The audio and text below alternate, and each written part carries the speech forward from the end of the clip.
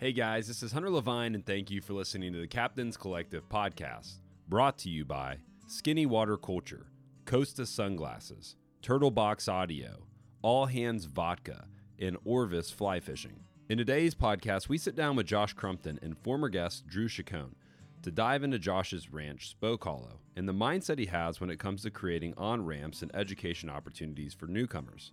We discuss various ways for people to handle challenging learning curves and the mindset behind some of the world's best outdoorsmen, and how we can all work to better think for ourselves, whether that be with land management or life. All around, there's a lot, and I mean a lot of insight in this podcast, and I had a blast recording this on Josh's ranch and hope that you enjoy our time together. Make sure to hang around after the podcast for a special live recording of Tanner Usry from our All Hands Hangout in Port O'Connor, where we get to hear some pretty amazing live music. Thank you for listening. This is the Captain's Collective.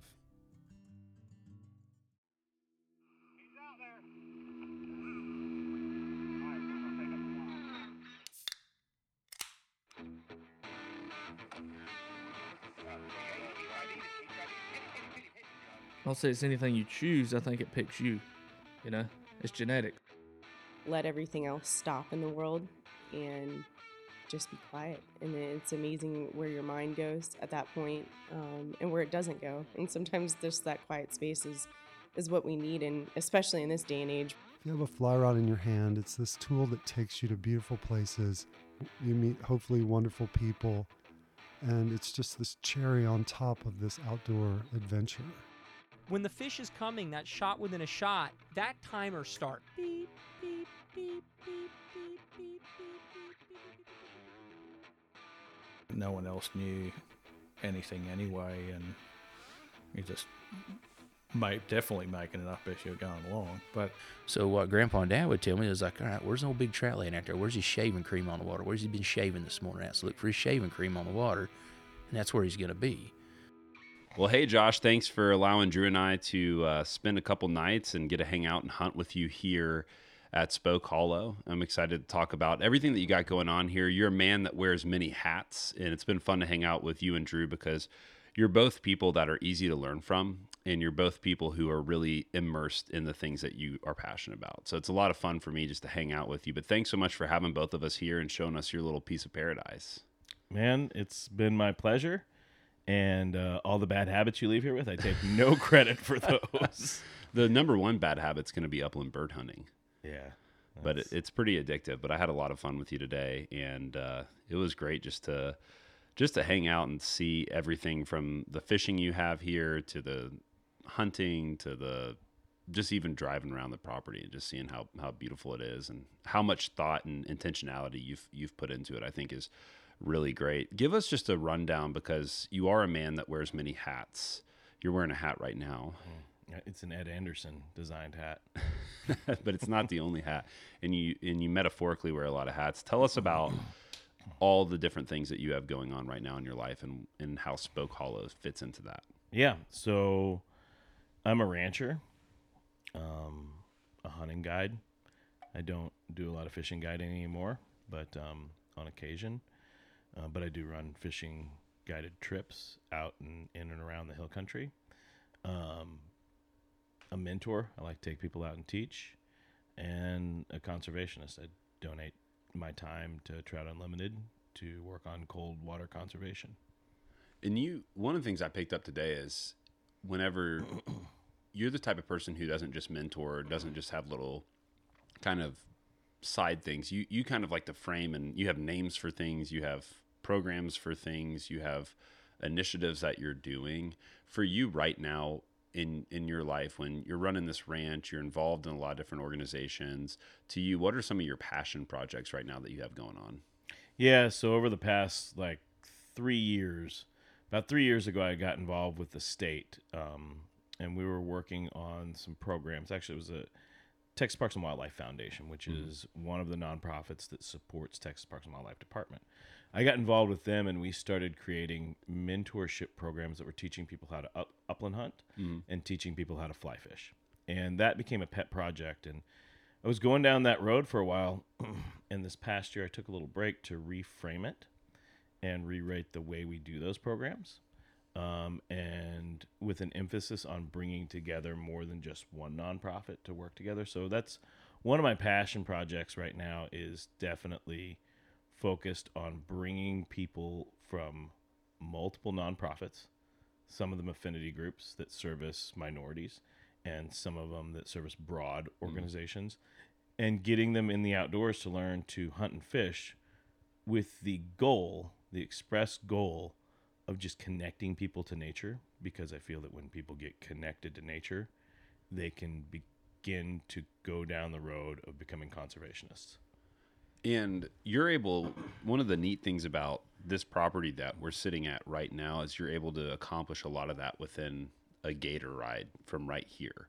So if you were wearing a Spoke Hollow hat and somebody was at a bar and they walked up and you were just going to give them a quick pitch and they said, "What's Spoke Hollow?" How would you answer that? My house. Kind of sounds creepy when you put it that way. Yeah, no, I would say that it's we're a 1,000-acre ranch in the Texas Hill Country. We're 45 minutes from Austin, an hour from San Antonio. 4.2 million people can make a drive to our ranch within an hour's time frame. We are in what is rapidly becoming a bedroom community of Austin, Texas. We are surrounded by 50 and 10-acre and 5-acre lots. So we're in a space that is rapidly disappearing from being a wild space. What we provide is a touch point for people to access the outdoors.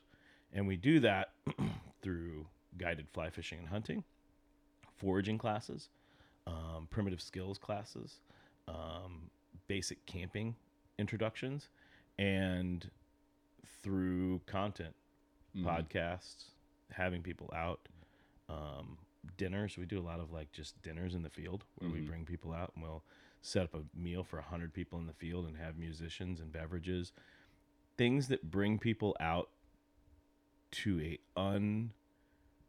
uncultivated space so that we can show them what the hill country looked like 100 years ago.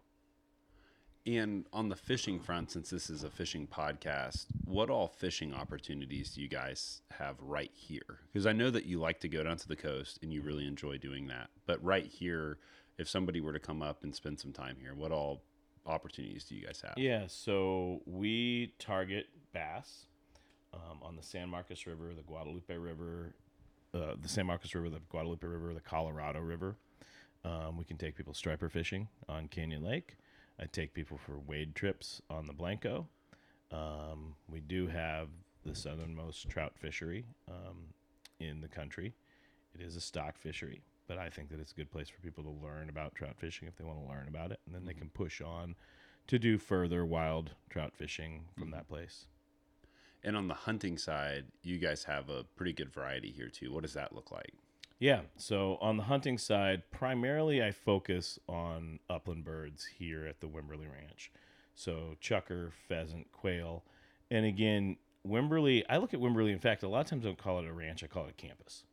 So I look at Wimberley as a place where we release birds here. If you're coming to learn to upland hunt, it's a good place to get an education on it. It's a good place for a new dog to learn about it, or a new person to learn about it. Or if somebody can't get out to upland hunt and they just really need to get that fixed because, as you learned, it's super addictive, like they could come here and do that. Yeah. But it's a jumping off point because we have properties in West Texas where we take people out to do further out experiences and chase wild birds out there. We can take people mule deer hunting in West Texas. Here on the ranch are white-tailed deer. Because we're a high fence property and I don't really want to manage for antlers, which that seems to be the space that in the hunting world where all the money is right. Somebody pays you a bunch of money to come shoot a big old deer that's got a big rack on it. That's never really resonated with me. So our whitetail deer hunting is 100% educational. We provide opportunities for people to come out, learn to shoot a deer, butcher a deer, and hopefully be a jumping off point for them to get into big game hunting. Yeah, I love the language campus because I don't know if I would have come up with that language, but thinking about even today for me, that's what it did feel like, because, you know, we wake up, Drew and I have a cup of coffee. We're staying in a train, The caboose. The caboose. a renovated train, which is such a cool experience. And today we were really focused on two things that I didn't have any experience in. So I've quail hunted some growing up, but I've not had any experience with pheasant. And then you guys have the Guadalupe bass, which I have not caught a Guadalupe bass. So today we're like, hey, let's try to learn about those two things. Let's try to do those two things. We check the pheasant off. We'll see how tomorrow goes on the Guadalupe bass. I'm not feeling great about my angling skills on that, but it's here and the opportunity's here. And really it was fun because looking back at even today, it was very much that educational experience. Like I'm getting to walk next to you. You're talking to me about how the dogs are working, about the pheasants, about the habitat, about how you're trying to manage the land in a way that works with the grain of what's happening here.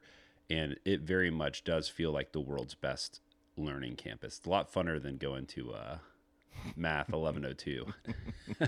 That's for sure. Yeah. I wasn't good at Math 1102. Drew, I'm curious your perspective too, as somebody who, you know, you're an all-around outdoorsman who likes to fish and hunt and do all that. What was your first impression of just showing up here at Spoke Hollow, and what maybe to you was your favorite part if you had to try to pin it down? Yeah, that's a tough question. This is a pretty magical place. You know, I would say it's kind of trapped in time as you kind of wind back the dirt road and get back in here.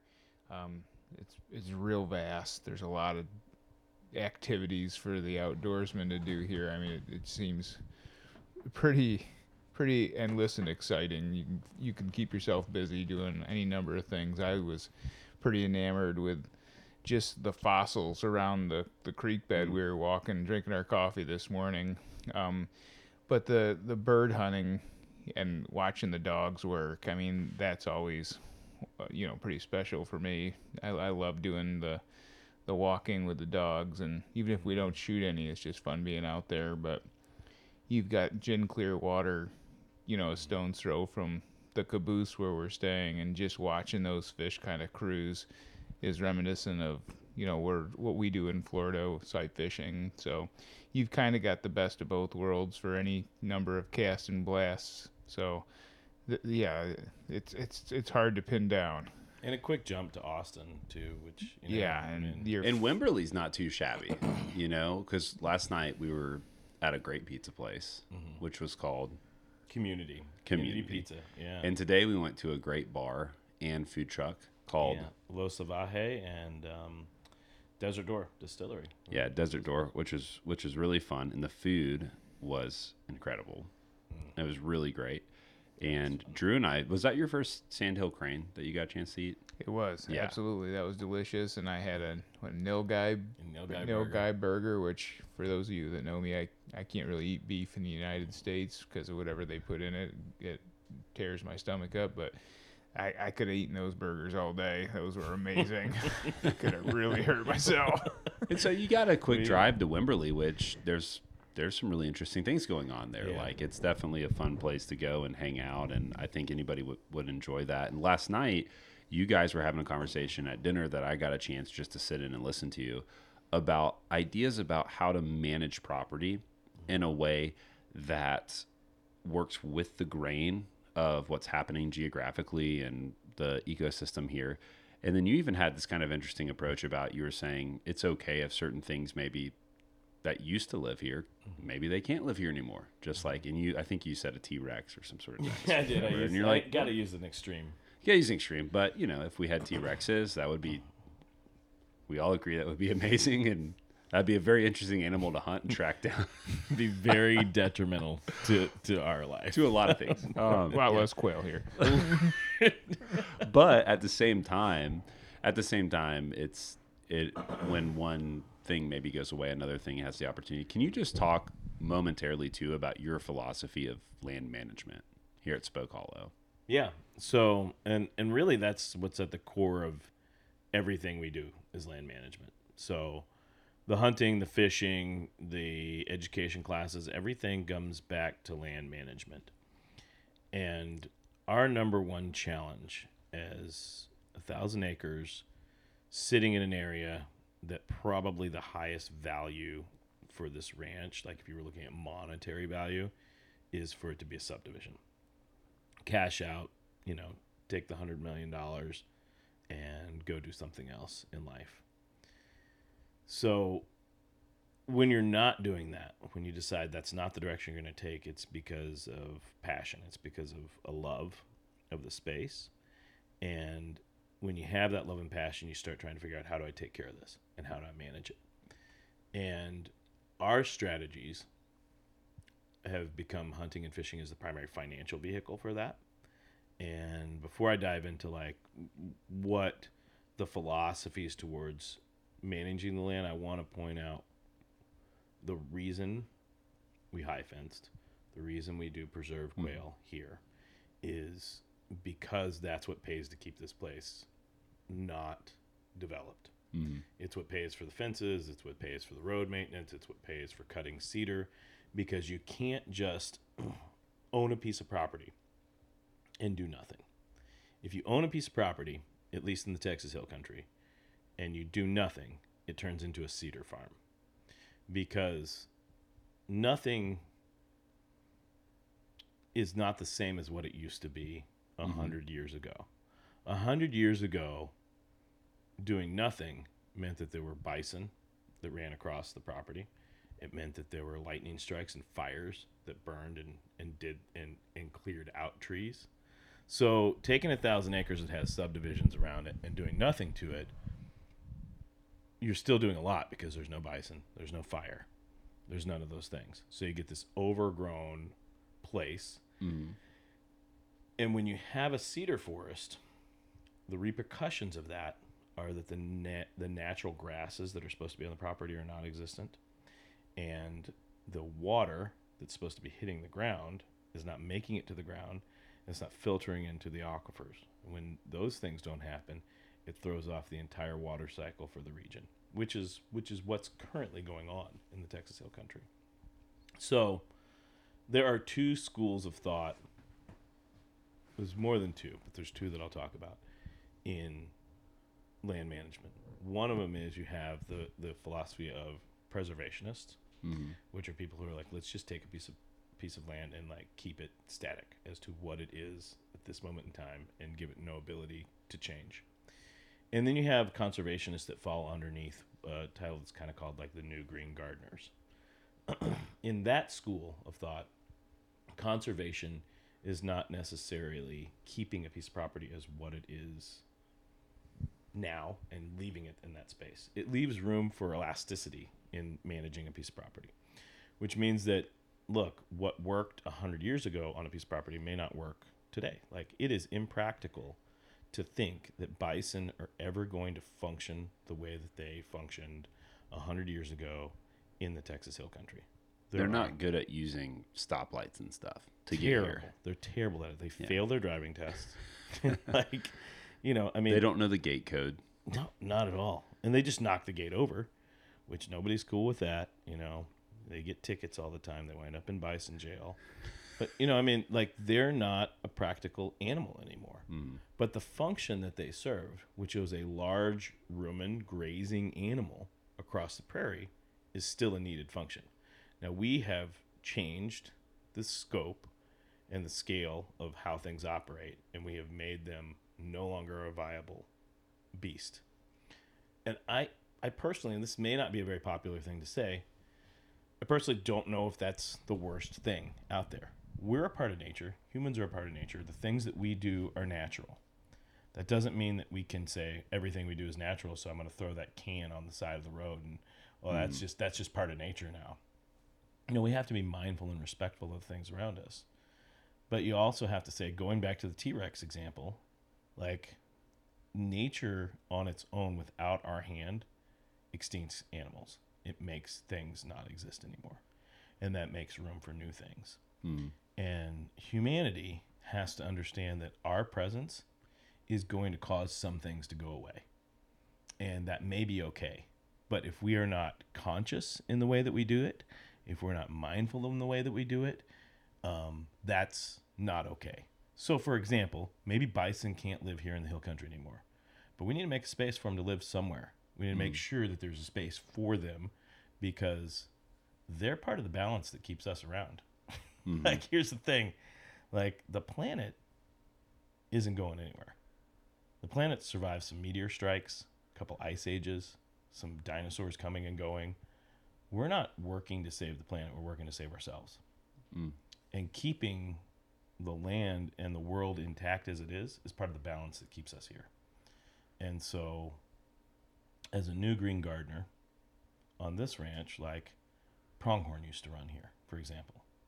And now that's not practical. 1,000 acres is not enough room for a pronghorn to go hauling around this property. But, you know, from India, black buck, they're an antelope. They're a grazing species, so they don't compete with whitetail. So whitetail are not a grazing species. They're a browse species. So they eat woody mass and forbs. They eat the things that we would call weeds and the things that we would call new wood shoots coming up, like little oak trees and things like that that are coming up. That's a primary source. Mm-hmm. Acorns and a little bit of soft mast, but they don't have a large enough rumen to process grass. So if I throw on, say, a bunch of like axis deer on my property, that's not going to be congruent with a whitetail, because axis deer, like we were talking about earlier or the other day, they eat all the same things that deer eat, so they compete for them with food, and then they also graze. So after they eat all the deer's food, they're going to go to grazing, and now the whitetail have nothing to eat, and they're getting out competed by axis. But let's say, as a new green gardener, I say, well, I want to put some black buck on the property. They're not going to compete with my whitetail. They'll be complementary to the native species that's here, and they'll do the same function that the pronghorn antelope was doing, which is to graze the property. Now I have just done something. I've added something back to my property to keep the balance. And so you would say your primary focus is the actual land and not being overly concerned about it looking like the species of 100 years ago, but trying to preserve the land to look like what the land looked like 100 years ago. Am I tracking right on that or no? No, I mean, no, actually, that's not. What I want to do is let's put it this way. If you were to look at me and you were to say, hey, Josh, I'm going to take you back to being 16 years old, like what you look like at that point in time, I would say absolutely not. I don't want to be 16 years old. What I want to do is I'm 47. I want to be 47, but I want to be the highest functioning capacity of my 47. I'm traveling in my own linear timeline. I don't want to go backwards. I don't want to be what I used to be. I want to be free to develop and change, but I want to be at my highest level of usage. So with land management, for me, it's not about taking it back to some place like before Europeans showed up, or taking it back to, wherever. It's about where's the land now and what is the best, healthiest thing I can do for this land at this moment in time to turn it into its best of where it is now. And give it the ability to change and move into the future, but continue to resonate at a high level. And that typically means fighting monocultures. So if cedar is becoming a monoculture that's overgrowing, it means like I got to get rid of that cedar. It means that I'm looking for diversity in the landscape, because most landscapes have very healthy diversity to them. So I need to introduce and make sure that there's space for as many animal and plant species on the property as possible. If I see a monoculture taking over, then that's something that I need to be looking at. I need to be like, okay, I see that grass, like whatever it is, if it's KR, blue stem, which is a non-native grass from Africa that got introduced, if I see that it is pushing into a pasture and pushing everything out, then I know that's a place where I'm going to see some imbalance. So I got to do something about that. I got to burn it or do something to bring balance back.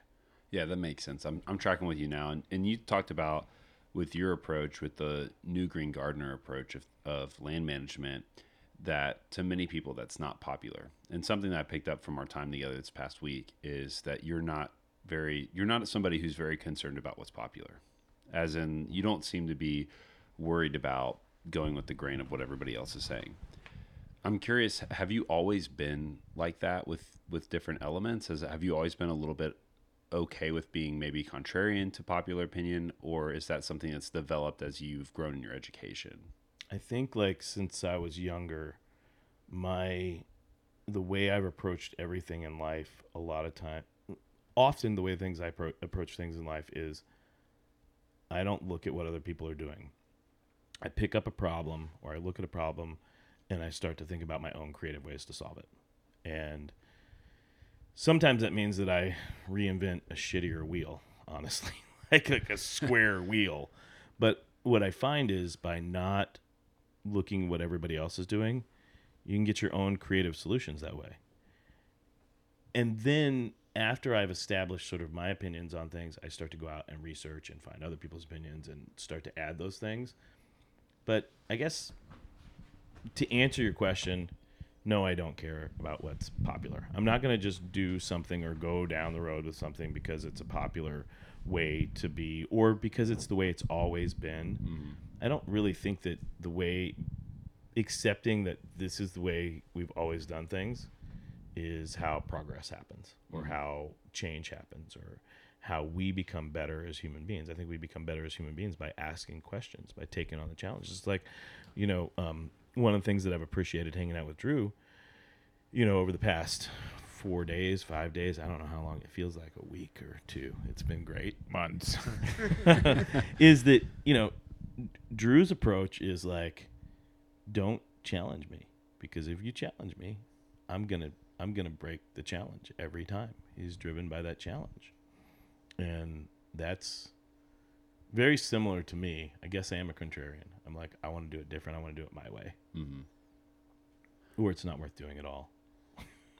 Well, and one of the things I'm curious about is, hanging out with you. I can tell you're just, and I've interviewed a lot of people like this. You pay a lot of attention to detail. So it's not just, hey, here's a 20 gauge. I like the way this feels. It's here's 20 gauge. Here's why I chose this 20 gauge. And here's the history of it. Here's the year it was made. Here's why this is this way. And Drew's like that in the same way. Very high attention to detail. And you can tell two people who did their homework. And even right now, it's like you're saying, hey, this might not be a popular opinion, but I can talk for hours about why I chose to go this way. Mm-hmm. And I always appreciate that, because it's also not just being contrarian for contrarian's sake, which is the same thing as just, I'm going to do what everybody else is doing and not think for myself. Mm-hmm. Then you meet people who are like, I'm going to not do what everybody's doing. And I still didn't think for myself. I just like feeling like I'm in the minority because it makes me feel special, Mm-hmm. I'm curious for both of you, and we'll let you go first, Josh, but just what's your approach to trying to research and learn information? What tips would you give to somebody let's put it this way. What tips would you give to somebody who's trying to learn things for themselves and actually think through things for themselves? Okay. I mean, I think to me, depending on what it is you're trying to learn to do or trying to think through on your own, I think it's good to start with that foundation of just daydream on the problem or daydream on the subject. Don't allow anything outside influences to really permeate. But then I typically pick up books. Like, I love to read. I love to read. I love to research. And so then I'll dive in and just start consuming everything in the space. And for me, the projects that I've taken on typically are things that once I've read a lot, if I see a space for me to improve, change, or do something better, then that's going to be a project that I pursue. Mm-hmm. If there is no space for me to improve, change, or do something better, then I'm not going to do it, because I want that challenge of doing something new or better. So I would say take a bunch of information in, then find your own path and set the challenge out for yourself to chart your own course.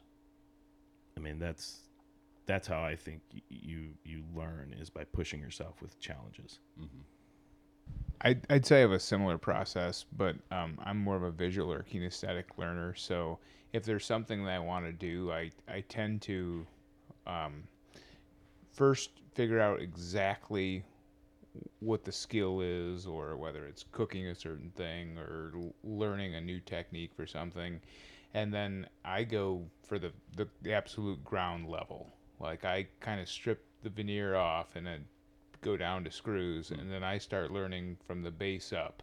And I'm just not happy with it unless I know how to do the process and I'm comfortable with it, and I'm comfortable enough to teach someone else how to do it. And then I try to, I don't know if becoming like the best at something is the right way of saying it, but I want to be the best that I can possibly do it and be comfortable with my performance or ability. So I'll just keep practicing. Repetition is kind of my MO on things. So I think, I don't have a whole bunch of time or the passion to sit down and just read something ad nauseum. Like, I'd rather like dive right into it. Like, okay, I need an expert who's gonna show me how to do this, and then I'll learn your technique, and then maybe I'll start refining the things that I like or don't like, and then make it my own.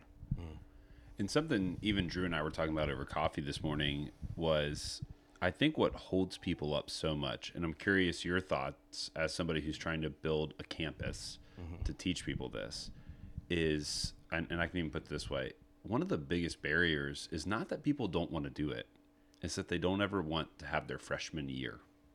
They want to be new to it. And something interesting about you that I know is that although you grew up fishing, and we have some fun stories about how you got into that, because I think the story about how you got into fly fishing is really funny, is that you got into hunting later in life. But for you, how do you try to help that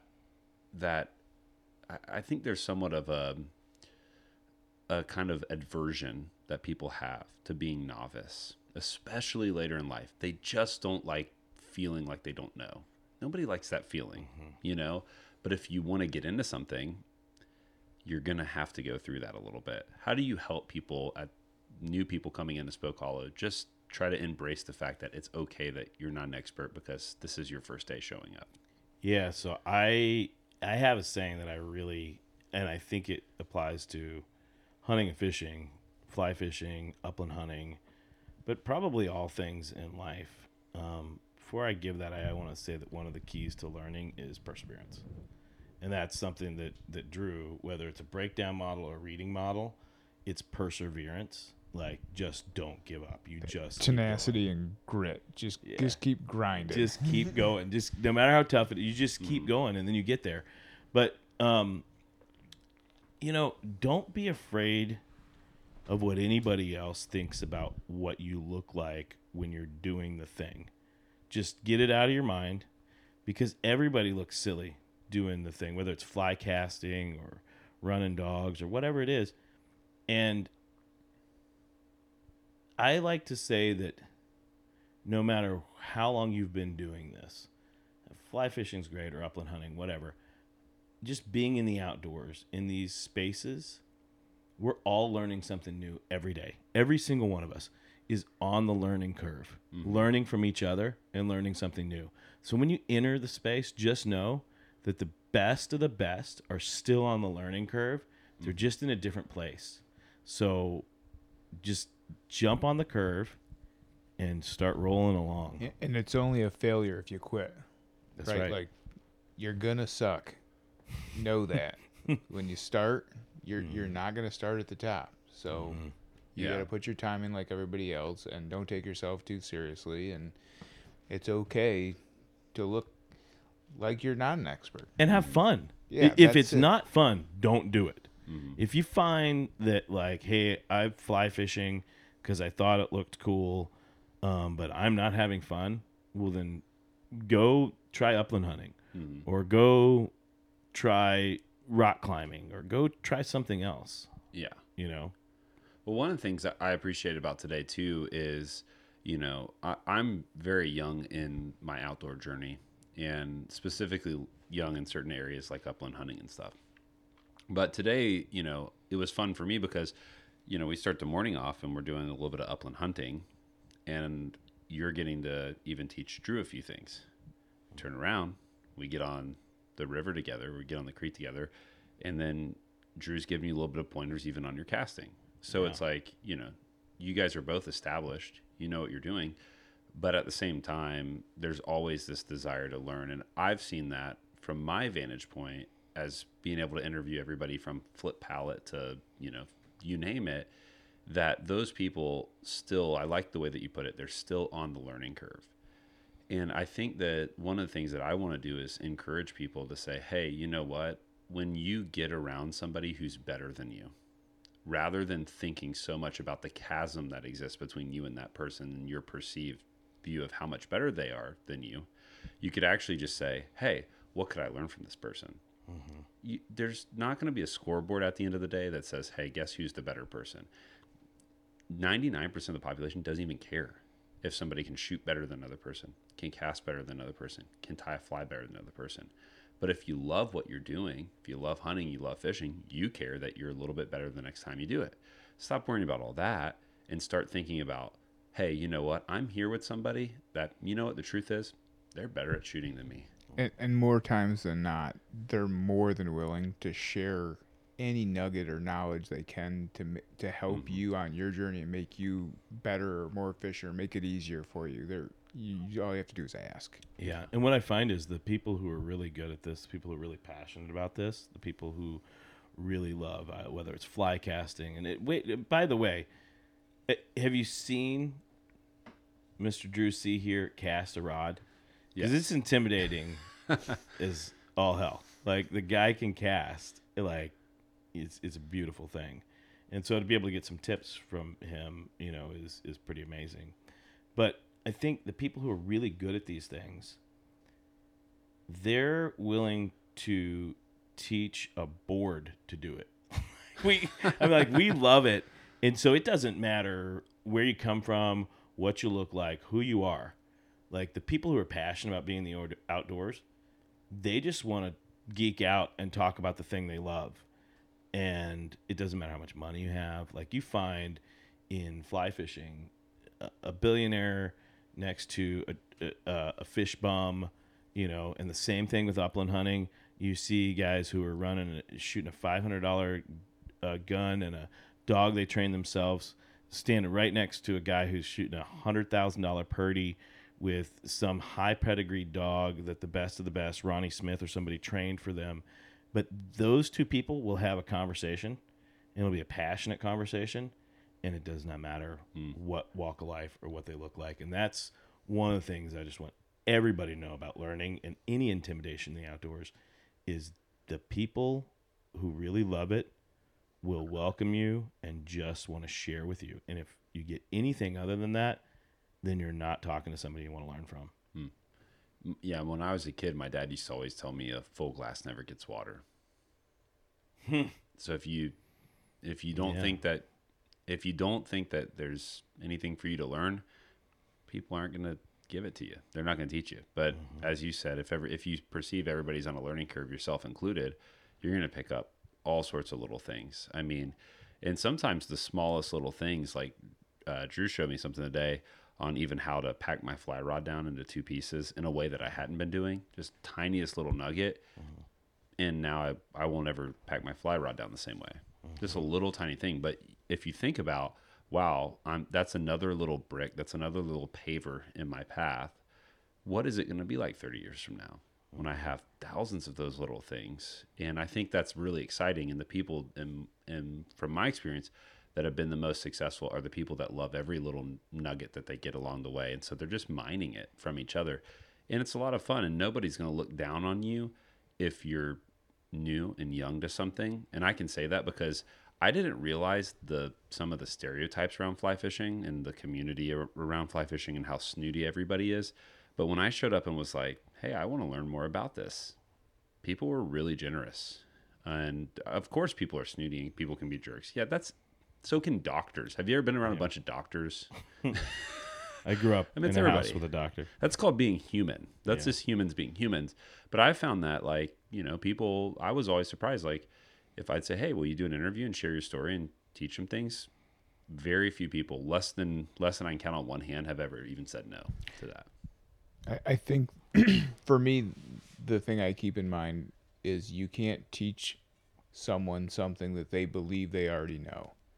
So I always try to come across as like, hey, I'm here to learn just like everybody else. I mean, you may perceive me as being skilled in one area or the next, but there's always something to pick up. Like you said, little nuggets or gems you pick up along the way. Those are the things that just make you better, more efficient, or make it more fun. Yeah. Well, and I think too is like, there's two, like my mind's racing right now. There's two things I want to talk about. One is that I think is a teacher, which I find myself doing a lot, particularly in the uplands, is I typically tell people, hey, look, I'm going to say a bunch of things that you probably already know. And so then I go down a breakdown of like things that maybe they already know or maybe they don't already know. But like, I think that when you say that, it allows people to say, okay, I'm just going to let this guy go.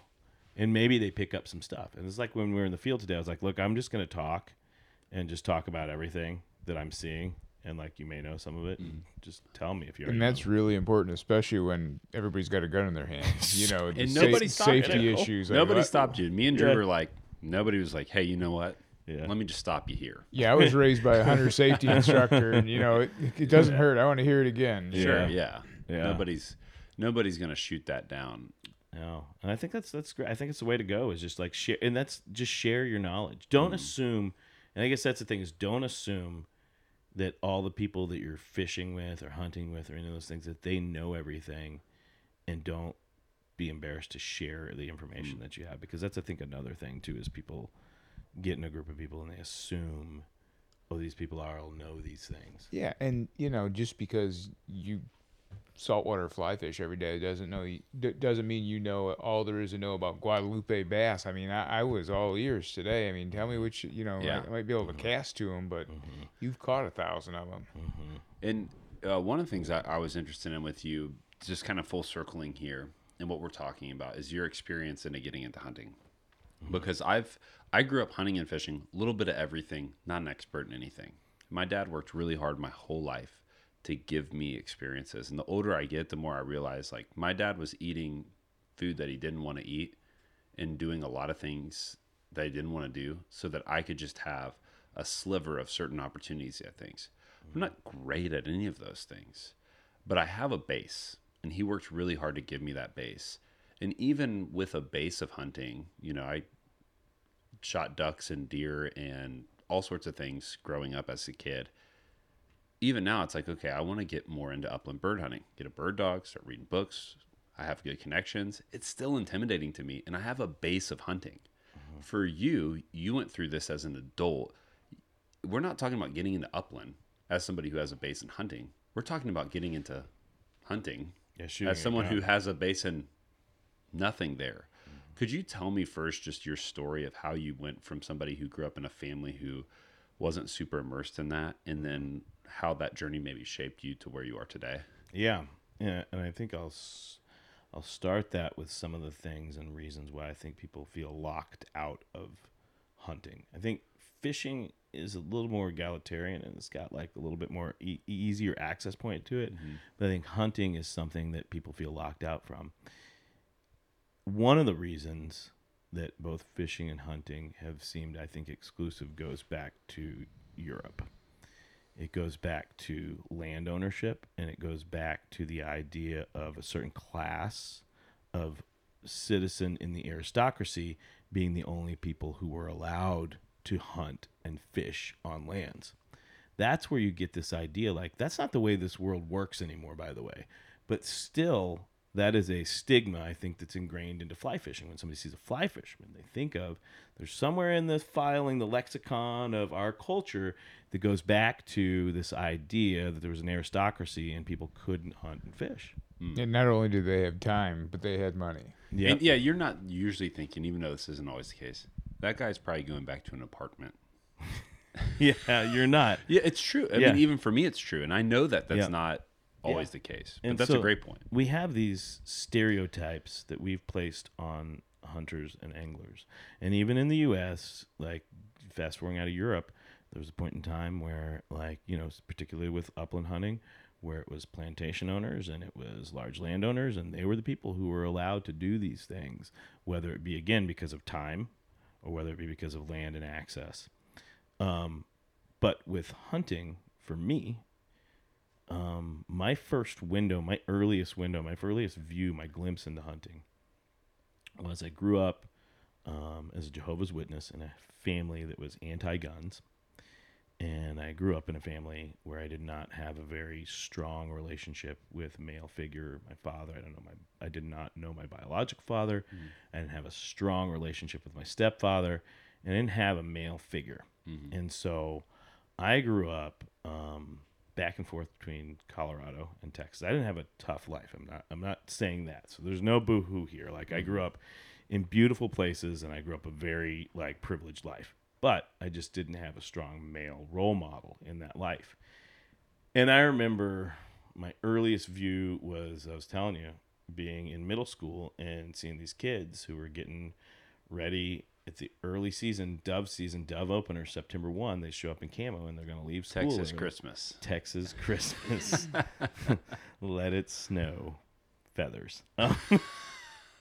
Is that what they say? No, but that's what I just said right there. Oh, wow. People think it. Yeah, people think it.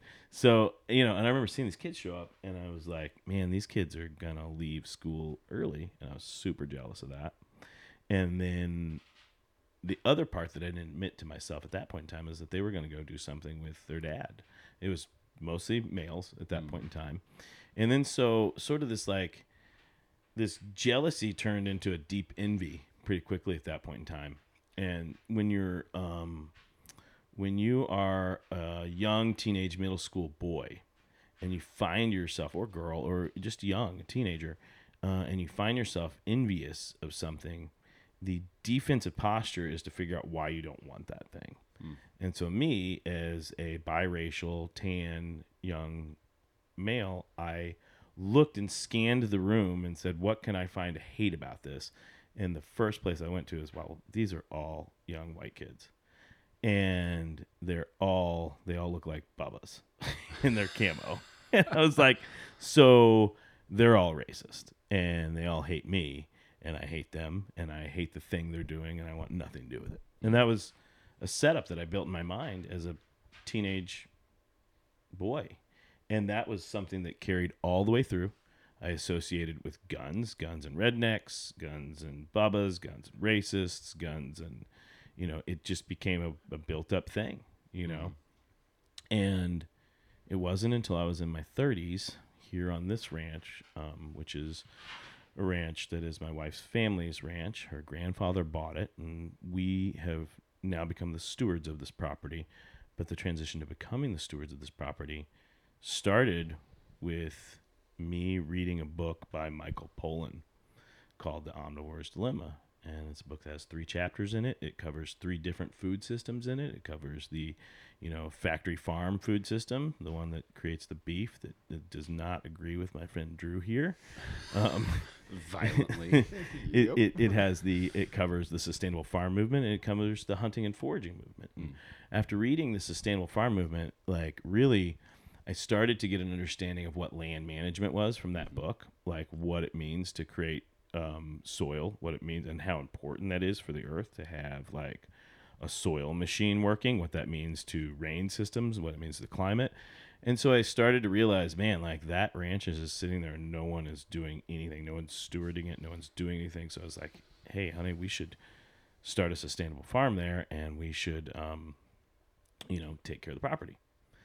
So I did the thing where I read for like a year, Joel Salatin's stuff, and who's one of the lead voices in regenerative farm agriculture. And then I was like, great, I know all this information. Now let's go plant a garden. And I built this garden. It's all like stones that were these raised beds that were built from stones, like right around. And just spent That's the one by the caboose. Yeah, right by the caboose. It's really cool. Yeah. So I built this garden, and I was like, okay, let's go plant some vegetables. So we planted. And it took me about a whole of a week to realize that I frickin' hate gardening. And so it's really not that I hate it. I just did not have the patience for it. Yeah. It was not fast enough for me. And I'm kind of ADD. And so I lost sight of it. And then everything died. And so I thought back to the book. And I realized that at this point in time, I was really committed to participating in my food chain. And so I was like, well, I'm going to have to learn to kill something. I'm going to have to learn to shoot a gun. Because that's easier than growing a tomato. It kind of is. In some ways. It kind of is. In some ways it is. And I will tell you that I took a class on butchering a hog because I figured that putting a hole in an animal wouldn't be that difficult. It was really just learning to fire a firearm. And particularly in Texas, you can use blinds and you use feeders. And so getting the animal in and doing that, I was like, that's not a hard problem. But turning a dead animal into food is a whole nother conversation. So I took this class, learned how to butcher, came out by myself, shot a deer, went up to the deer. I cried. I cried like a baby. Why? It's the gravity of taking a life, the gravity of like coming face to face with doing something that you can't undo. Like there's no undoing that. There's no like, ooh, let's just put all that back in the jar. No, it is a dead animal. This one's too small. Go ahead and let him go. Can I There's pause no- here for a moment yeah. because I have a curious thing, and I'm interested in Drew because we have similar backgrounds. Yeah. I have vivid memories. I killed my first deer. I was probably in 3rd grade. Okay. No emotion. Yeah. Now I understand a weight and gravity now as a grown man who's 30 that I didn't understand then. I'm curious though, your thoughts on, do you feel like in some ways taking the life of that animal as an adult taught you something that you would have missed as a kid? And Drew, did you have a deep experience taking the life of I mean, in a whitetail it's a little different, but like than other animals. But I think I was prepped for it pretty much from the minute I started shooting. You know, my grandfather was a game warden. My other grandfather, you know, I was in his hip pocket squirrel hunting with him from his, you know, carrying a Red Ryder BB gun. So I was kind of coached and trained, and I had the reverence for the animal. And you know, my father can't eat beef either, so you know, we lived on venison. So like, I knew this. I want to say the severity and the respect and the whole thing. So by the time I was old enough to go do it myself, I was ready to go, and I was, you know, I had the right mindset. And do you feel like there was a depth there though? Like when I hear you say, I know what you mean as an adult. Like you cried, it was that special. I saw a video of somebody today catching their first permit and they cried. No person who has ever gone down any of these paths looks at that and laughs because we know. Like just the depth, the work. I think there's a flood of emotion and it's overwhelming. You know, the sense of achievement, especially if it's something that you've like catching a permit. Like I mean, I think I cried and I caught one. I lost my mind. You know, like it. But like for hunting wise, it wasn't. I think because I was so young when I did it. I wasn't upset. I was more just excited and, you know, in the moment my father was so, you know, the proud dad and all that. I mean, you were like the man, you know, so we put blood on my face, you know, as a kid and stuff, but like, just really quick, I think like we create what is traditions that like sometimes take the gravity away, honestly, from what I have seen looking at youth programs and looking at things like that. And I also think that when I came to killing a deer, at that point, I was really looking at the big picture, really looking at and understanding how I was at a point where I was really trying to understand how everything in nature fit together and what this symbiosis of everything is. And so I think that gives you a different perspective. And I find that, so I take a lot of people. I used to have people who were on a deer lease here at the ranch. And I've taken, okay, this is actually cool. Okay. So when we started doing mentored upland hunting programs and participating in mentored big game programs, okay? So those programs are typically designed to end with someone becoming a conservationist. That's the objective. That's the goal. And so I'll give you, we haven't talked about this actually in all the days we've spent together. So to give you a quick overview, I think this is going to answer this question of the difference between gravity of somebody who's been doing it their whole life and a new person. When someone comes to one of our programs, we have 3 phases in education. The first phase is tools and understanding the tools that you're going to use. The second phase is one that I call non-objective immersion in the space. And then the third phase is objective-oriented participation in the activity. Each one of those phases is punctuated with what we call a campfire moment. So the very first campfire moment that happens when someone comes into one of our programs is, tell me who you are, how'd you get here, what's your expectation out of this program? We round robin that. Now, the person who's the facilitator in our program tells their story, but then they actually give a pretty well-rehearsed last point, which is what they hope to achieve. And what they tell people is our goal is that each and every one of you becomes a sporting conservationist. And let's say, I know that's a term that you may or may not know, so let me back you into what that means. All hunters and anglers support conservation, but not all hunters and anglers are conservationists. And I always say you got to repeat that so that make sure they understand it. All hunters and anglers support conservation, but not all hunters and anglers are conservationists. Through the purchase of their licenses and the Pittman-Robertson Act, they are going to fund conservation. But that doesn't make you a conservationist. In order to become a conservationist, there are two things that need to happen. And one is that you have to adopt the philosophy of conservationism. And we define that in our programs is the concerted effort and understanding that we have the fiduciary responsibility to all of the present and future and past generations of humanity and all other living things on this planet to take our best efforts forward to responsibly use the resources that are here for us on this planet. That is the philosophy of conservationism. Now, if you adopt that philosophy, you're still not a conservationist because you have to take a step further and you actually have to take action. And that action can be joining a conservation group, supporting them through membership or financially. That action can be advocating with your voice. Don't use your dollars, use your voice. That action can be grassroots. It can be planting trees. It can be creating habitat. It can be getting your hands dirty. It could be mentoring or trying to give somebody else the tools to do such a thing. And at the end of the day, what I tell everybody in this program, because we're talking to people in the program, is I say, hopefully, one of the easiest things that you can all do is you can stay educated on what bills are out there that impact the environment and vote for conservationism. And that then makes you a conservationist. So our goal is to get somebody in that space. And then I usually tell them, I know you came here to learn to fly fish. We kind of tricked you, you know, but we are going to teach you how to fly fish. And we believe that the best way to get you to become a sporting conservationist is as we teach you how to fly fish or as we teach you how to upland hunt, is to give you the ability to view the world through the naturalist lens.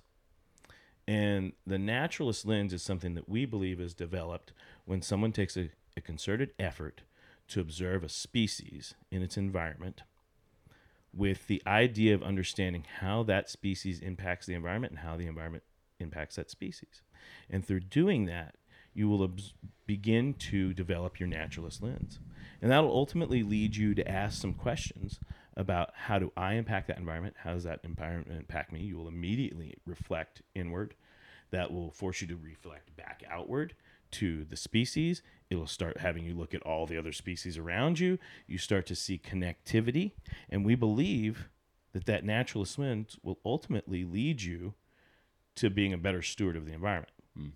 Hopefully, at the end of the program, whether it's quail hunting or whether it's fishing, you will want to be a steward for that species. But usually, we will tell people, if that's not enough, through the program, we're going to show you how conserving the spaces for those species will ultimately provide clean drinking water for the world. Because all conservation leads to clean drinking water at the end of it. Like, it doesn't matter what habitat you're protecting. At the end of it, it's all part of a big water filtration system. And that is something that I think everybody can get behind because it's kind of important to all of us. And then I try to bring it up a little levity because we get real serious there. And I'm like, let's go learn to shoot shotguns or cast fly rods or whatever. We go out, we learn to use the tools. The next day we go out, we take the tools and we go into the space. And I won't get into depth of that because it's not important and take up way too much time here. But we go into the space without a hook on the fly rod. we go into the space without shells in our gun. And I use about 2.5, 3 hours of time moving through the space to say, okay, let's pretend like there's going to be some birds flushing from that little blue stem over there. Well, that little blue stem is critical to the riparian zone because it has roots that grow 20 feet down. And what you do is you take the objective-oriented process out. So you as the instructor is no longer worried about shooting a bird. You're no longer worried about catching a fish. You can talk to them and teach people about the environment that they're in. It also sets the tone for the reason that we go there is not to kill or catch. The reason to go there is to respect and appreciate the environment that we're in.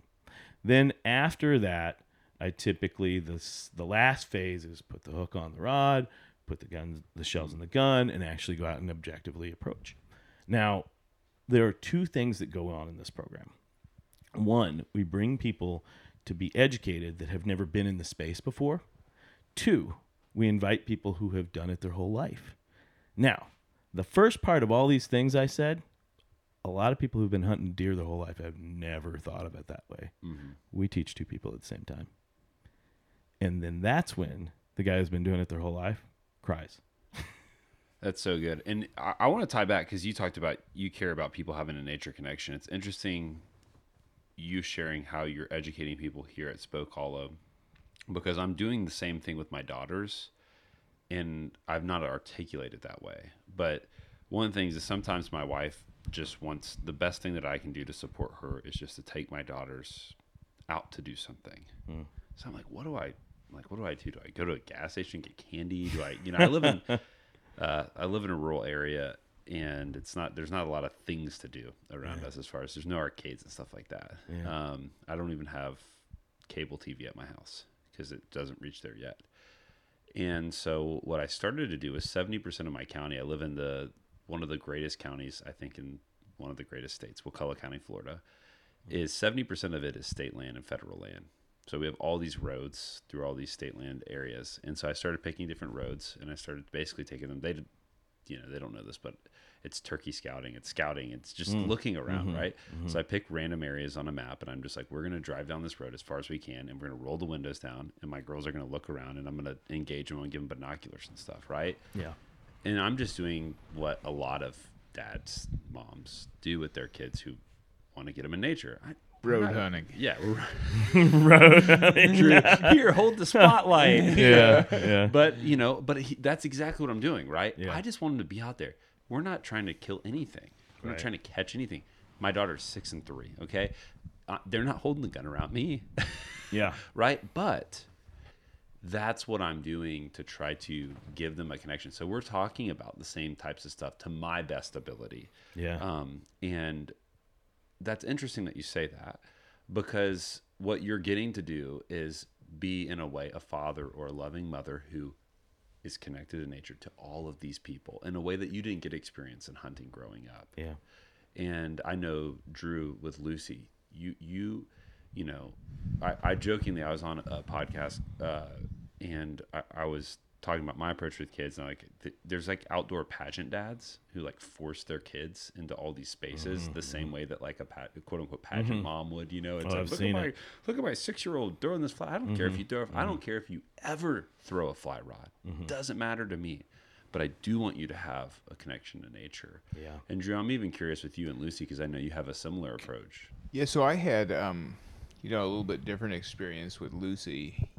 She, from as old as, let me put it this way, from the moment she was old enough to go with me, I dragged her everywhere because I really wanted her to be like my fishing or hunting buddy. I wanted to have a partner in crime, so I had, I could go do it. I wasn't doing it by myself all the time, and I had so much to teach her, and I just wanted to feed her with a fire hose.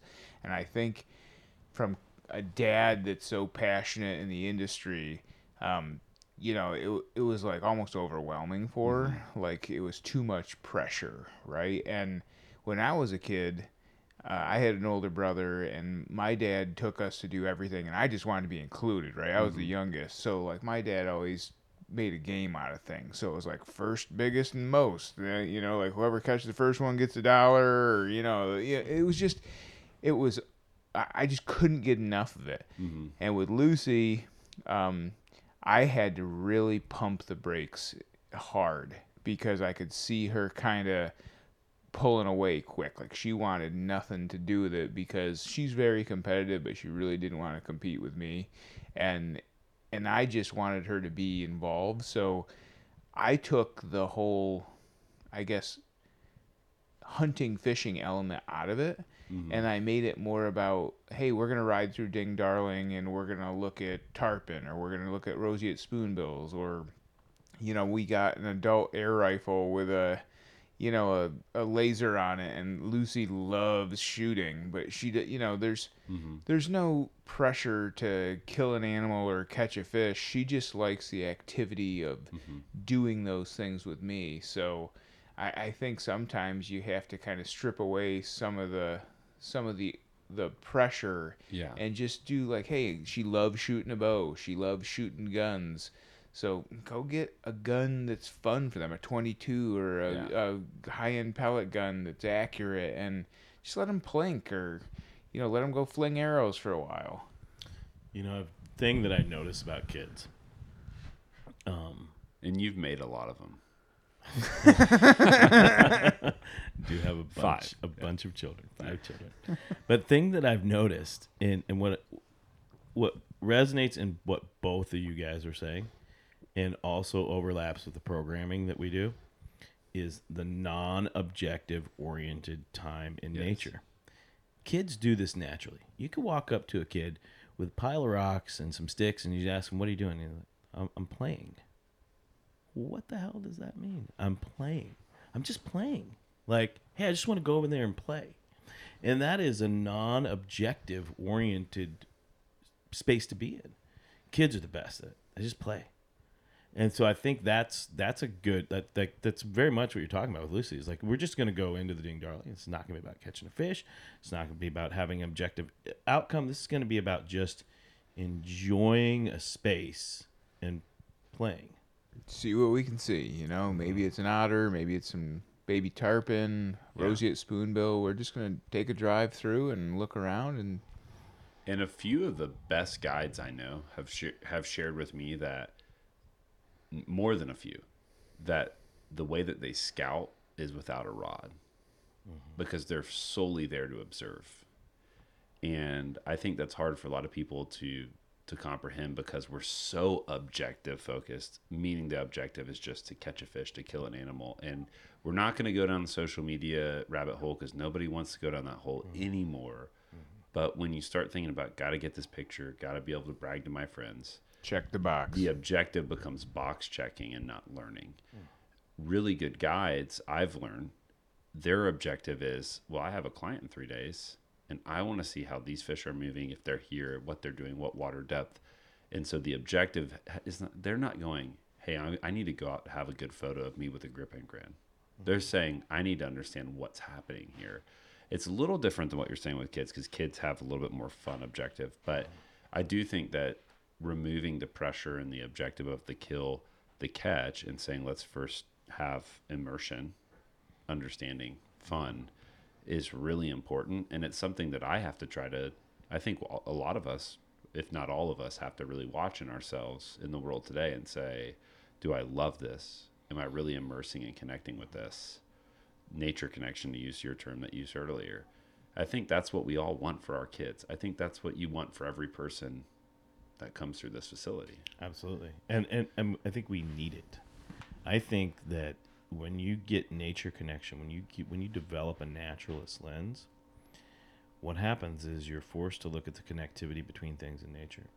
That ultimately bleeds over into looking at how you're connected to your fellow humans, which I think makes us better citizens. It makes us better neighbors. It makes us more understanding. It makes us more empathetic. It makes us understand that we're all in this together.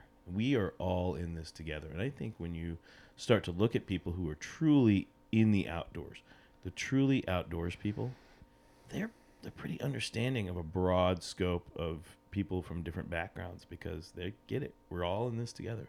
We're here to steward a planet that is a good living space for us. And, you know, you were talking about this like idea, this non-objective phase for guides.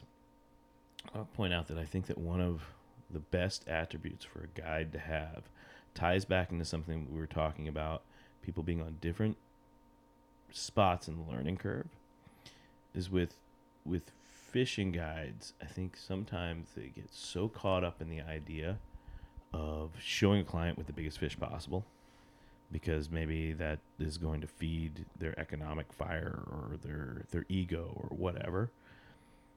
Objectives for, I think, the best guides are the ones who are like, this client's going to leave here knowing something that they didn't know before. Whether that's about the habitat, the estuary, wherever they're at fishing, they're going to teach them something about the fish. They're going to teach them something about the habitat. They're going to improve their cast. They're going to show them things that they can take away. A picture of a fish doesn't change you as a person, but becoming a better caster might make fishing more pleasurable to you. Understanding why a certain fly is going to work is going to make you a better angler. That's going to change you. Or understanding why a species is important to the habitat that you're in, that's going to change somebody. And so I would encourage guides, because I know there's a lot of guides who listen to your show, encourage guides to look and change what success looks like. I can tell you that some of the best days I've had on the water weren't the most productive. They were the ones where I had a great conversation, where I learned something that I didn't know before, or the guide took the time to show me some place new or a new experience, you know, like, hey, we're going to go find fossils, or the fishing's not great today. Let's open the fly box and let's talk about flies and the sink rates, or, you know, just a teaching moment. Mm-hmm. And like I said, you know, like I'm always learning, you know, even at this stage of the game, you know, I'm show me something cool, you know? Yeah. And my dad was really good at this with me growing up. And I think it's something that whether you're a guide, you're a parent, you're just a friend who fishes and hunts with people, whatever, anybody can pass this on. It's okay if the animal wins. It's okay if you go out and you don't catch that fish. It's okay if Drew, who's a very competent angler, takes 12 years to catch a permit. It's okay. That's what makes this whole thing so interesting. It's a journey. It's a journey, yeah. It's a journey. And it's like, you know, it's going to happen when it's happening. And you know what? Drew's a way better angler than me, and I hooked a permit and it broke the hook the second time I ever even tried. Sometimes it just goes down that way. That's nature. That's what's so cool about it. But if you're obsessive about all this stuff, the outcome, then you miss the actual connection to bring it back to that, which is something that we all care about. And that's what really brings us all together. That's why we're all here right now. 2 dudes from Florida, 1 guy from Texas are hanging out, not because we really just needed to put some meat in our freezer or because we're obsessively wanting to have certain photos, but because we all just want to have fun and connect with nature and be a part of that. And I think that's such a helpful little segue that we had there. Another thing I know that you are passionate about, you're about to start a podcast. We just celebrated MLK. You don't just want to see people connect with nature, but you want to build, and I like the way that you worded this earlier, and we had a very fun conversation in the car with some friends about all this stuff that I'll digress from. But you said something I think really well. You wanted to help create on-ramps for people who traditionally haven't had on-ramps in the outdoor space, whether it's upland, whether it's fly fishing, whatever. Could you just talk a little about your upcoming podcast, what you're wanting to do with that, and about kind of the area that you want to try to help create more on-ramps for people? Yeah, I definitely can do that. Before we move though, I want to say that one of the things is if you're an objective oriented person and like the goal is to catch fish, you should just be a bait fisherman. Yeah, because it's the most efficient way to do it. And it's a lot of fun. I like bait fishing. But that's the thing is if you pick up a fly rod, you've ultimately just shifted everything. It's like it's not about. If you want to catch numbers, throw the cast net. That's the big. There you go. That's it. So, but bringing people to the outdoors that you would not traditionally think of being in the outdoors. It's been an interesting thing for me to watch. During COVID, I had a podcast called the Sporting Diversity Podcast. And during COVID, I started to do some work in the DEI, diversity, equity, inclusion space. And I ultimately kind of stopped doing that work because it it didn't feel genuine to me, and I couldn't figure out why it didn't feel genuine to me.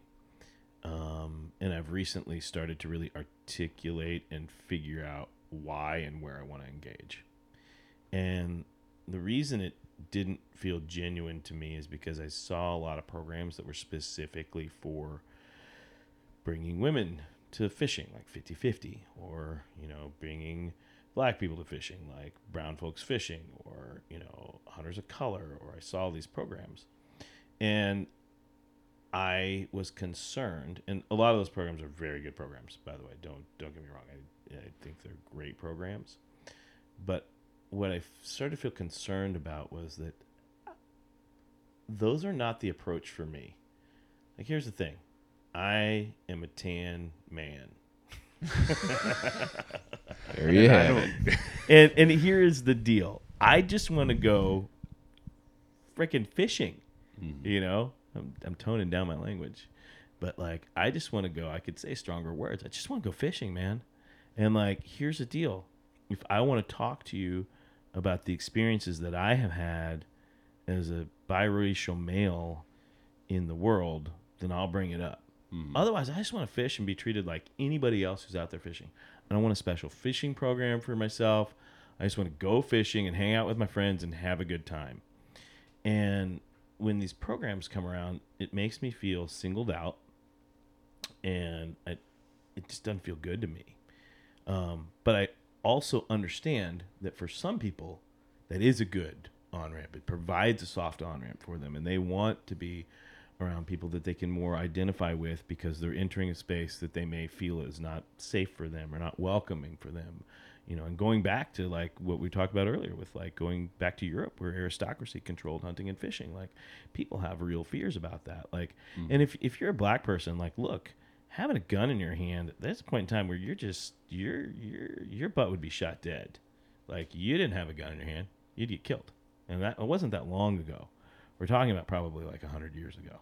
Like, there's probably some people alive still at this point in time who were around at a point in time where if you were black and had a gun, you were going to be a dead black dude or a dead black woman. So when you think about that, right, that there were many generations of creating a stigma, like you're the ones who get beat, not carry the weapons. It takes longer than 100 years for that to reverse. It takes longer than one generation for that to reverse. And so I understand that some people are afraid to get in the outdoor spaces. But I also don't think that creating programs that are ultimately re-siloing people through affinity groups back into a space where it's just the same faces and everybody looks the same, to me, that feels like separate but equal. To me, that feels like segregation. So creating a program where you give somebody a soft on-ramp to become comfortable in the space, but then figuring out how you connect them into the community as a whole, which means that creating spaces where everybody's welcome, where, you know, middle-aged white males are as welcome as middle-aged white females, as black females, as black males, as Asians, Hispanics, and ultimately people of different disabilities. Creating a space where you can get to the outdoors and providing accessibility for everybody is an important thing. I feel that diversity programs should look like the diversity that they're trying to create, not look like segregated programs. It's just my opinion, and it's the thing that resonates best with me. So I do have a podcast that I'm going to start, and it's yet to be named. We're kind of getting to the naming phase of it. And where we are right now, you have a hard time naming for all the gifts that you have. Because we're sitting in the doghouse, the bunkhouse, the gear locker. That's, I've noticed a pattern here of a little bit of a commitment issues. This space, to naming You things. put a lot of pressure on yourself. Yeah, you're like, but also, have you noticed, Drew, that everything does, you know, need a name? Which podcast you need a name, you know? But it's like, this is my like foraging program, and here's three Likes to different label names. things. He likes to, you're big label. I am a labeler of things. I like to. That's how I Categorize it. categorize them in my mind. But yeah, I mean, this is the bunkhouse, but it also is a doghouse, and it also is my gear locker, And it it's also is a content studio, you said. It's a content studio and a bar. So writing studio. There's a lot probably of all things. sorts of weird things. A that lot happen of in this things house. also. Oh boy, a lot of things happen here. But the podcast itself, whatever name it will go by, one of the first series will be talking to whatever affinity group is willing to step up and come and talk to me about what their plans for obsolescence is. Mm-hmm. Like, how do you see yourself going away? Whether it's 50-50 on the water, brown folks fishing, hunters of color, Minority Outdoor Alliance, or whoever it is. How do you see yourself going away? And it often we'll hear them. I didn't dive too deep into this in some posts and stuff that I did, but you will often hear people say, we hope for a day that we don't exist. Okay, well, what are you doing to make that happen? Mm-hmm. Have you invited middle-aged white males to your programs? Because that's probably a good step, is getting everybody in the room that's going to be part of actually creating diversity and putting them together and getting them comfortable with being around each other in the space. And so what I'm hoping to do is inspire them and provide my ranch to help them to get to a place where we're all together and proud in the outdoors to be together and understanding each other. And we had a group yesterday of people who we were all together for this all hands Good Fleet Ambassador kind of summit. Yeah.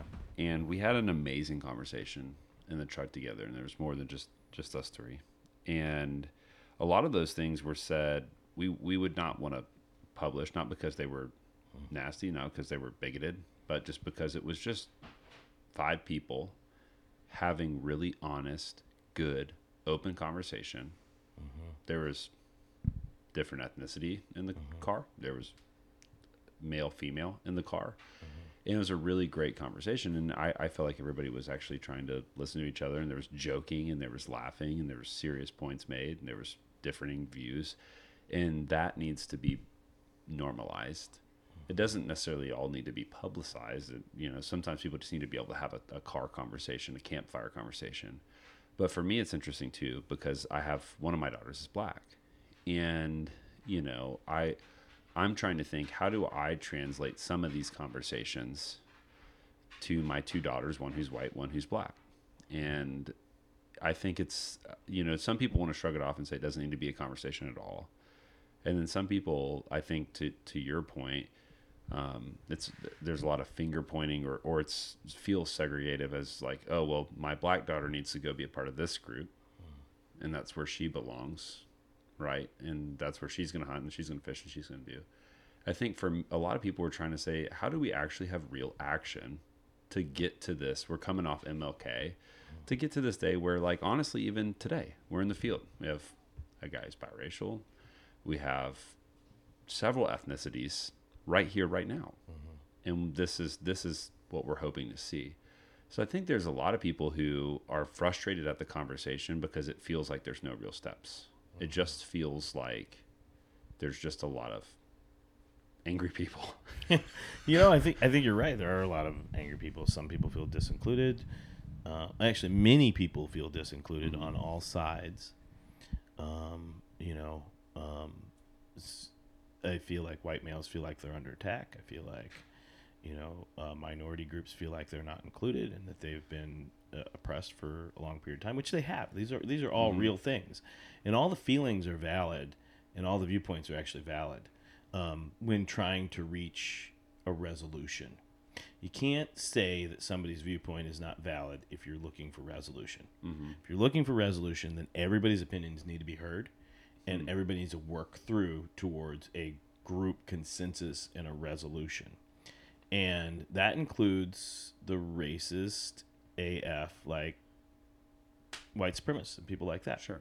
Or the racist AF black supremacists, because they exist on both sides. Like, that's the thing. Like, let's get real. It exists on all sides. The militant women who just hate men. It's a thing. Like, I'll be the one who says it. Like, that people can cancel me or say it's not popular, but it's real. That's a real thing. People on all sides are sometimes too far in a direction that they don't leave room for other people. And the thing is you have to provide a space. If we want to not let those people run the narrative, and we want to get to a real healthy, diverse world, then we got to take the power away from the people who are polarizing us. And in order to do that, that means that you have to create a space where those conversations like we had in the car can happen. It's very hard for those things to happen on the internet. I'm not sure that's the appropriate place for those conversations to happen. Maybe it's in a podcast. I don't know. Maybe it's not a podcast. Maybe it's in your living room. Maybe it's with your friends. Wherever it is, you got to create. I remember I want to use an example of something real quick. I remember looking at a photo from an event. It was a hunting event. And I remember seeing a bunch of brands involved with it. And I remember scanning the photo, and I remember seeing a bunch of guys hunting, and they were all white. And I remember thinking, it brought back these feelings. It was a really cool event. There was some people who were not white. They were there, but they were there as service staff in the photo. And I remember thinking, there's all these brands involved in it, and I knew some of the brands. And I remember thinking, man, this photo embodies why I didn't feel welcome in this space before. So I remember I called because it's a brand photo. If it was a personal hunt photo, big deal. You're out with your friends, and that's what your friends look like. No big deal. But this had brands behind it, had brands' names tied to it. So I called one of my friends in one of the brands. I said, hey, look, we talked for a while. It was early in the morning. I was hungover. And I called him, and I was like, hey, we talked and visited. And I said, well, I called you to rattle your cage. Are you ready for that at this time in the morning? He's like, sure. I was like, I just want to tell you that this photo, this thing I saw, made me feel not great. And, like, you can tell me that it doesn't matter to our brand that you don't feel great, and I will accept that as a valid response. Or you can ask me why and what can I do to make that different. And, of course, he's a good buddy of mine. He's like, why? And what can I do to make that different? And I said, well, you know, you can intentionally create and invite a little bit more diverse people to the space. And their brand actually didn't have a lot of color or diversity in it. And I said, hey, look, I want you to go back through your feed because I've been looking at your feed, and I just want you to point out that everybody looks a certain way and everybody looks like a certain socioeconomic status. And again, it's your brand. If that's what you want and that's what you want to portray, that is perfectly fine. But I'm just giving you this perspective. And he was like, man, no, I just never thought of it that way. I never looked at this from that perspective. I said, look, here's the deal. I'm your safe space. Like, if you guys have a question, if you want to say, hey, we were thinking about naming this new clothing line, camo print, Old Black Jim Urban Man Camo. Like, actually, I said, like, if you were going to name it Old Nigger Jim Camo, you can call and say that to me. I'm not going to judge you. Yeah. I'm not going to get mad at you. I'm going to tell you, yeah, I don't think that's a good idea. Now, if you call me 10 times and keep saying offensive things like that, I'm probably not going to take your call anymore. Mm-hmm. But I'm going to give you grace. Yeah. And that's the thing that we need to get. It's not to a place where we cancel somebody for saying the wrong thing, but we give them grace and we explain, this is why I feel this way when you said the thing you said. You know, that's the only way any of this works. And we've gotten to a space where people are just like, oh, they said the wrong thing, we're going to cancel them. They're gone, like calling for people's heads on spikes. We're not getting to change that way. Mm-hmm. You're not getting anywhere. You're just creating more divide. So anyways, I don't know. Yeah, well, no, I think, too, we had a great conversation in the car because those conversations are the types of things that happen when you're hunting and fishing and driving around together and sitting at campfires together. And so I just think the reality is if we're going to have these conversations and we all believe what we say we believe about the outdoors, let's have them around the outdoors. Let's have them in those places. They're great places. And I think when you do it like that, you strip away the fear of offending too. You know, like, you're my buddy, I'm your buddy. Like, you know, here's maybe what I don't understand or what you don't understand, and let's just air it out. Mm-hmm. Tell me what we need to know. Mm-hmm. Yeah, here, some nuance. You know, like, I mean, let's also just be honest that the conversation needs nuance, and we're not going to get to, nuance takes time, and people going, I'm so tired of this conversation.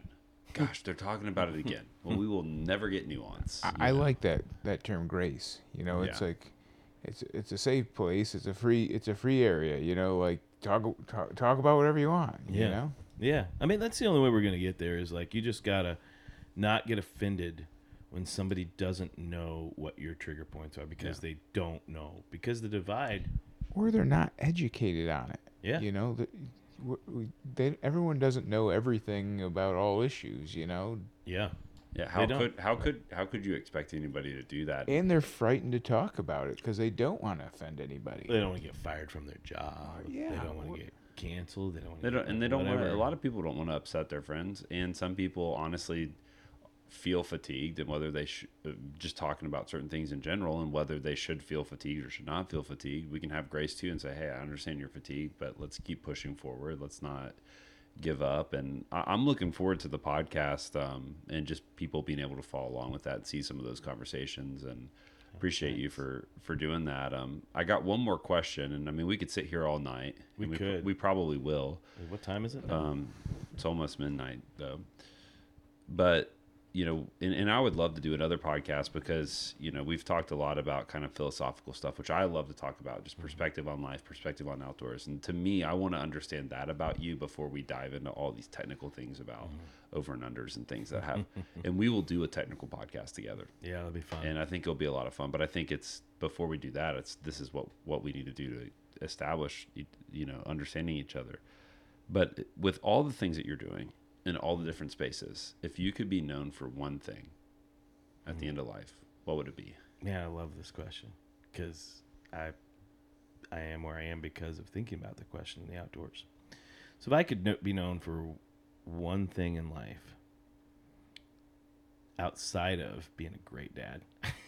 Yeah. Like, I should have taken that one off the table. That's off the table. What dad is going to be like, well, I don't care if my kid. Yeah. No, I want to be known as somebody who provided the most pathways and gateways for people to get into outdoor spaces and help them to ignite a passion for being connected to nature and understanding that they are part of nature and understand their responsibility as a part of nature. That's what I want to be known for. Not the best fly caster. It's not going to happen. I learned today when I went out with Drew. As Drew's alive. That's right. But I don't want to be known as the best upland bird hunter. I don't want to be known as I want to be known as somebody who opened the door and was a gateway for people to get out there and do the things. And maybe some of those people will become the best upland bird hunter or the best fly caster. Mm-hmm. And by de facto, I can feel proud to play a role in that path. Well, thank you for playing a role in my pheasant journey. Hammered those birds today. That was like, that was fun. I was like yelling involuntarily because I was just so excited. And I mean, fun. I think that's interesting too, because before we wrap up, there's these moments where like, it's just such a natural, not everybody's response is the same, but it's like we have so much control, especially as we get older, like hopefully, like I have so much control. Like if somebody cuts me off at the airport, I'm not going to scream. Yeah. But man, I shot my first pheasant and I screamed like a little girl. You did. And I think that's what makes it special, right? Yeah. Drew, did you say you cried or you screamed or you cried and screamed when you caught your permit after? I mean, it was just a flood of emotion. I finally got one to the boat. You know, I had so many near misses. The leader broke or the hook straightened, or you know, it was like one after the next. But once it happened, I think I picked up Nick from Blackfly off the ground. He was the guide, and I mean, I squeezed him, and like it was like an uncomfortably long hug. You know, I remember looking back at the video. I was like, man, I really hugged the heck out of that guy. But it's like that's what it whether it's a pheasant, whether it's a whatever it is, whether it's spotting your first like snowy egret or golden cheek warbler as a bird watcher, or whether it's just having, you know, I ask myself, will I ever be as connected to nature as the two people who were making music and potentially making love on the river today? Oh boy, I didn't know that we were going to talk about. We were going to talk about it for. I had to just say it for a moment. We were fishing. They were connected to the universe. I think it's a lot of drums through drums and mushrooms, probably. Yeah, but like through something. You know, I think it is like even those strange people, which we have video of that. That's going to surface somewhere around here at some point in time. There were two people. We were fishing. We were walking down the river, and two people were playing guitar and bongo. And one of them was naked when we showed up. But she put her top back on. One was naked. Yeah. The other one was barely naked. And you said it. You actually knew the name for what they were doing. Well, they were just like Hare Krishna. They were like, oh, Hare Krishna, Krishna, Krishna. They were doing like chants, like possibly Vedic chants. But, you know, yeah, that was wild. But I do think do you have a program for that? Was that your program? The Vedic chant. Oh, that's the what my Vedic program? podcast will be called. But I think the thing is that whether you're enjoying the outdoors like they were, and when we came back, they were like wrapped in an embrace, like staring at each other's eyes very quietly, and it was awkward as all hell. Yeah. But I think that whatever you're doing, you're screaming when you shot your pheasant. You're, you know, overcome with joy when you caught your permit.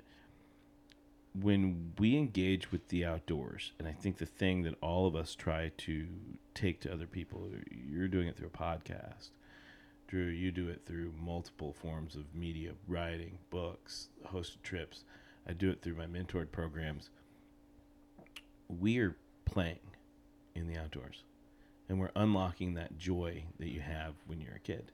I think getting close to nature does that. It brings you back closer to your natural state, your natural order. You're looking at how you're connected to things, and you play. And when you play, you release that inner child that allows you to like scream uncontrollably when you shoot a pheasant, to have that joy.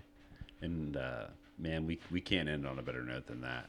But I'm so grateful for our time here and getting to hang out. Drew, thanks for sharing with both of us throughout the time here, and eating some great food. And I think we got one meal in front of us, so high hopes. But thank you guys for hanging out, and look forward to doing it soon. Yeah. Thanks, guys. This was fun.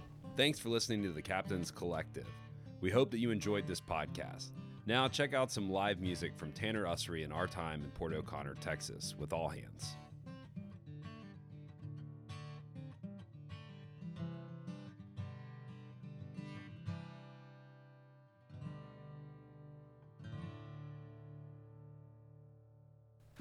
Or coat.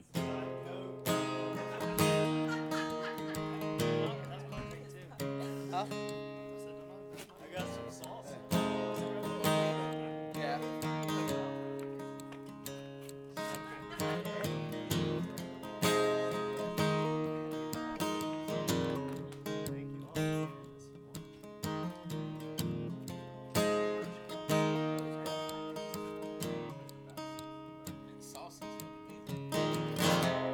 Tell me, darling, how's your mom been?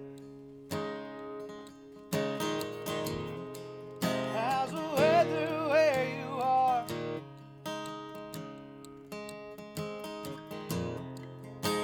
Me, I've been better, still chasing dreams, still shooting at stars.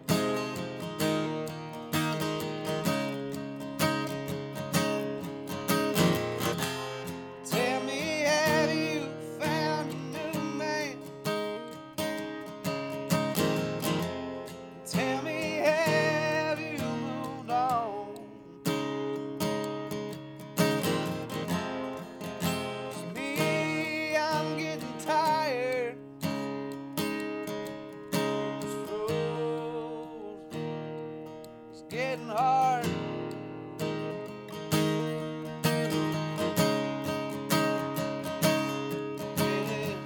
Street signs and people, prescription pills, and too much booze. All the things I use, trying to forget about you. And I still see your face in every single crowd.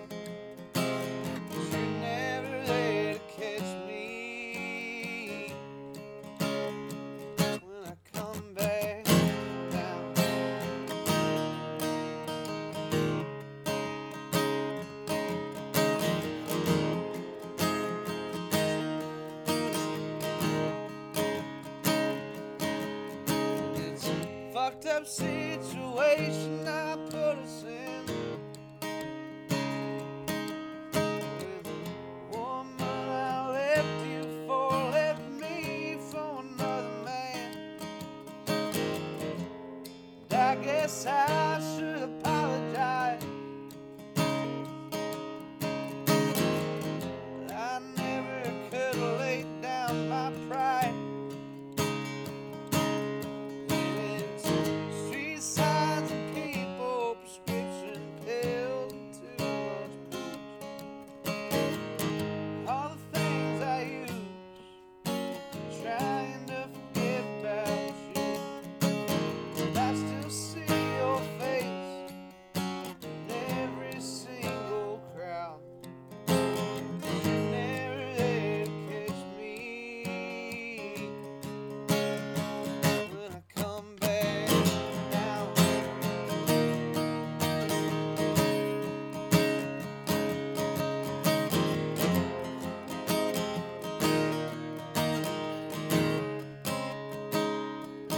And it's street signs and people, prescription pills, too much booze. All the things I use, trying to forget about you. And I still see your face in every single crowd. But you're never there to catch me. No, you're never there to catch me. Never there to catch me when I come back. Tell me, darling, how's your mom been? How's the weather where you are?